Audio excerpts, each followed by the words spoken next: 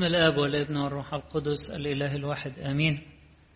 نحتفل النهاردة بعيد آبائنا الرسل، عيد استشهاد القديسين بطرس وبولس، ولكن لأنه طلع يوم حد فاحنا بنقرأ الحد الأول من أبيب طبعا. والحد الأول الكنيسة مرتبة عن الخدمة والكرازة الرسولية وإرسالية التلاميذ، علشان عارفة أنه ده الميعاد بتاع عيد الرسل. والقديس لوقا انفرد في إنجيله بالإرساليتين بتاعة 12 وبتاعة 70.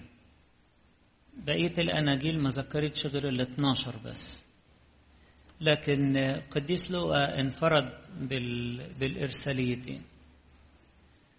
ومعنى أن السيد المسيح يبتدي ب12 وبعد كده يتلمذ 70 آخرين، معناه ان الشغل كبير قوي، معناه ان احنا محتاجين فعلة كتير خالص. ولذلك دي اول حاجة قالها، انه الحصاد كثير والفعلة قليلون. ده انت يا رب باعت 70 خادم وحطوا عليهم 12، يعني فوق 80. ده كتير قوي. تخيلوا بقى لو البلد دي نقول ايه هيبقى فيها 80 كاهن، ايه رأيكم؟ تقول ياه ده كتير. هيعملوا ايه دول؟ هيعملوا ايه؟ دول قليلين خالص. ده لو 80 كاهن يبقوا قليلين خالص. الحصاد كثير كثير كثير. هاخد نقط بسيطة كده في الإنجيل الحلو بتاع النهاردة، وأتكلم أكتر على موضوع الحصاد والفعلة.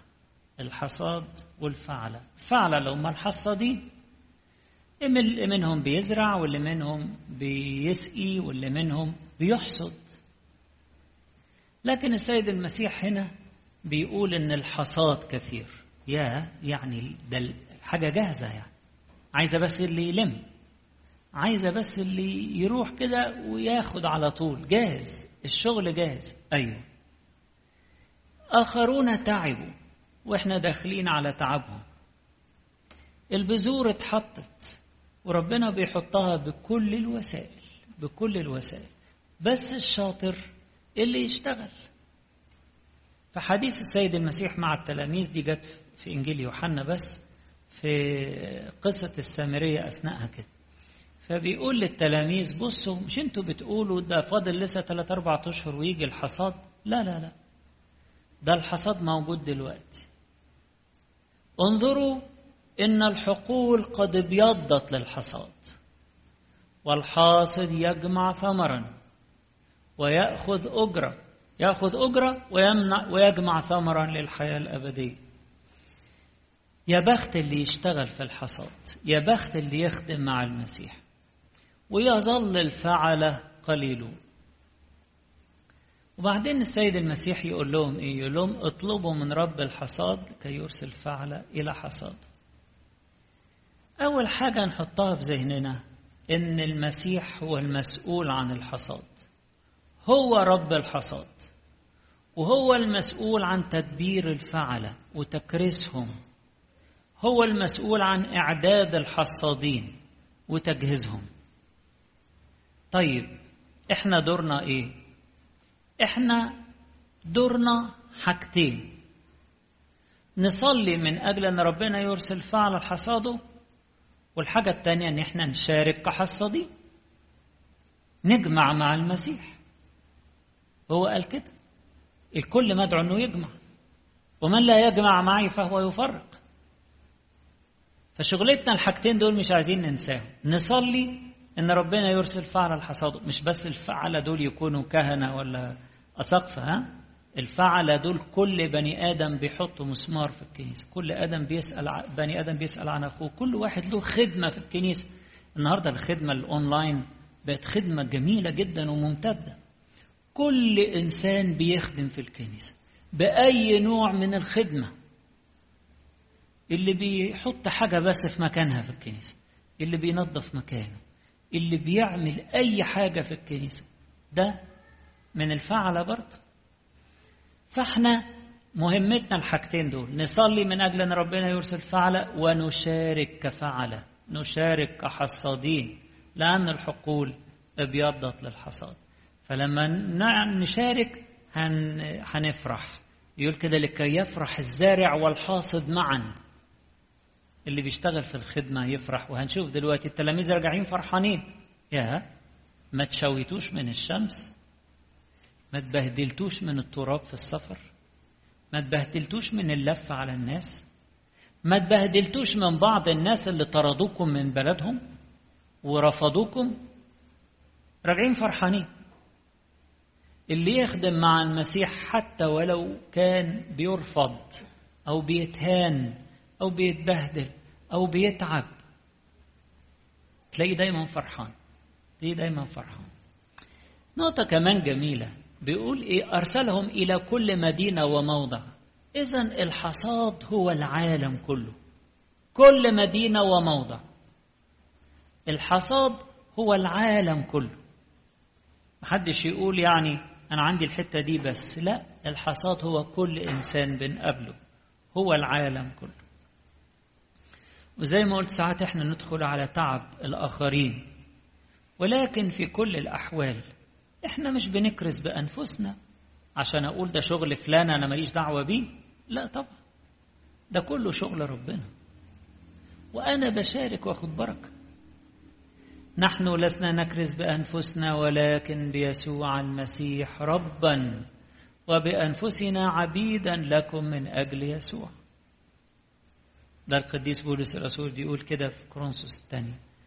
مش بنكرز بأنفسنا، فمستعدين نشتغل مع أي حد، مستعدين نشتغل بعد أي حد، مستعدين نلم ورا أي حد. الخدمة كده، نحن ننزل تحت الرجلين ونشتغل.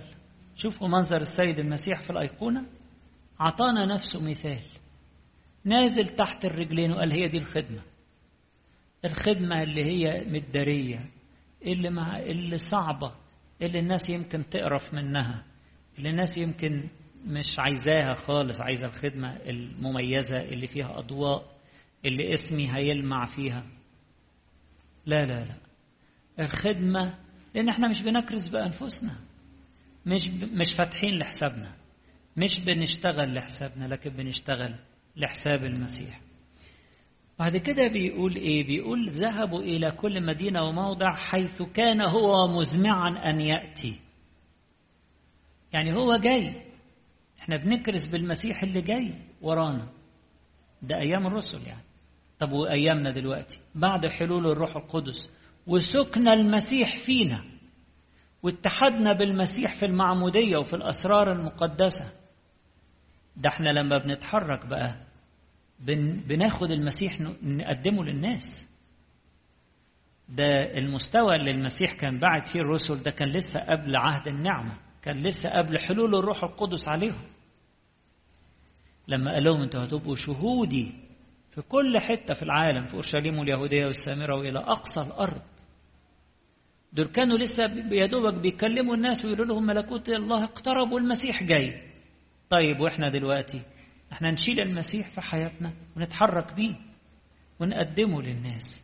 المسيح الحلو المخلص الصديق الباذل نفسه من أجل كل إنسان، اللي بيقدس كل إنسان، اللي بيغفر الخطايا، اللي بيجدد الحياة، اللي بيهب حياة أبدية، الملك اللي بيملك على القلوب والأفكار والحواس ويحررها من عبودية العدو. ملك محرر يدخل الحياة يحررها بعد ما الإنسان يبقى بائس واقع غرقان في الظلمة، غرقان مكبل بالشرور، مكبل بقيود الخطية. المسيح يجي يحرره. ده المسيح اللي احنا بنقدمه للناس ولا ايه؟ ولا احنا مش بنقدم المسيح ده للناس؟ ولا احنا بنقدم نفسنا؟ احنا بنقدم مين؟ احنا المفروض بنشتغل لحساب المسيح فبنقدمه، نحمل المسيح ونحمل الحياة الأبدية للآخرين.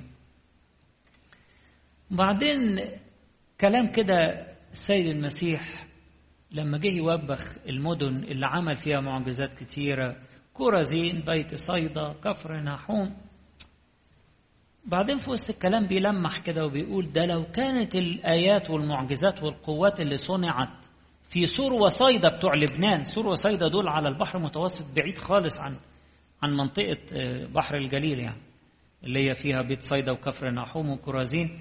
سور وصيدا دي حاجة في الشمال خالص بعيد يعني عن منطقة إسرائيل، الشمال الغربي على البحر. ودول بلاد فينيقية بيعبدوا الأوثان بنجاسات فظيعة.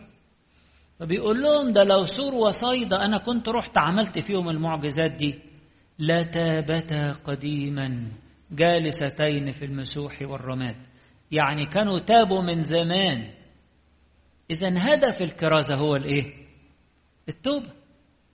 يعني ربنا بيعمل معجزات مش عشان الناس تتفرج وتقول يا سلام إننا رأينا اليوم عجائب، لا، الهدف هو التوبة، هو التذلل أمام الله وطلب المغفرة وطلب تجديد الحياة.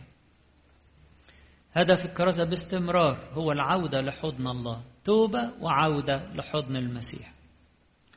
بعد كده يقول لهم إيه؟ يقول لهم خلوا بالكم بقى، هتروحوا تتكلموا، الذي يسمع منكم يسمع مني، والذي يرذلكم يرذلني، والذي يرذلني يرذل الذي أرسلني. يرذل يعني يرفض، مش يكره. هنا مقصود بها يرفض. اللي يرفضكم ده يبقى بيرفضني أنا أو بيرفض الآب. إيه الكلام الكبير ده؟ الذي يسمع منكم يسمع مني.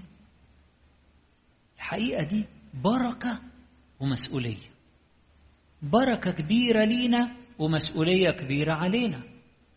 بركة كبيرة إن المسيح يستأمننا على كلامه وننقل كلامه للناس، كلام الحياة الأبدية. بركة كبيرة ما نستاهلهاش إنه يستأمننا على كلامه ويعلمنا وناخد من فمه ونوصل للناس. بركة إنه يستأمننا. طيب ومسؤولية كبيرة إزاي؟ مسؤولية كبيرة إن إحنا ما نقدرش بقى من هنا ورايح نتكلم إلا بالكلام اللي يحطه على فمنا، إن اللي بيسمع مننا بيسمع منه، وإلا نبقى بنقول أي كلام نشوه صورته بقى. الناس مستنية تسمعه هو، مش تسمعنا إحنا. فالمسؤولية إن إحنا ما ينفعش نتكلم إلا بكلامه هو، بكلامه هو. فاكرين لما دعا إرميا، لما دعا إرميا يقول كده مد يده ولمس لساني، مد يده ولمس فمي، علشان الكلام اللي يطلع يبقى كلام الله. وقال له طب الكلام يا رب يطلع ازاي؟ قال له ما تخافش، أنا ساهر على كلمتي لأجريها، أنا هخليها تفيض كده من فمك، مش هتتعب، بس أنت ذاكر واحفظ كلامي. لكن لما تيجي تتكلم الروح القدس روح أبيكم يتكلم فيكم.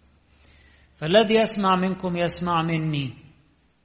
بركة إن المسيح يستأمن على كلامه. مسؤولية علينا إن احنا ما ننطقش غير بكلامه، ما ننطقش بأي كلام فارغ ولا كلام من هزل بتاع العالم، ننطق كلامه بس. طيب والذي يرذلكم يرذلني، والذي يرذلني يرذل الذي أرسلني.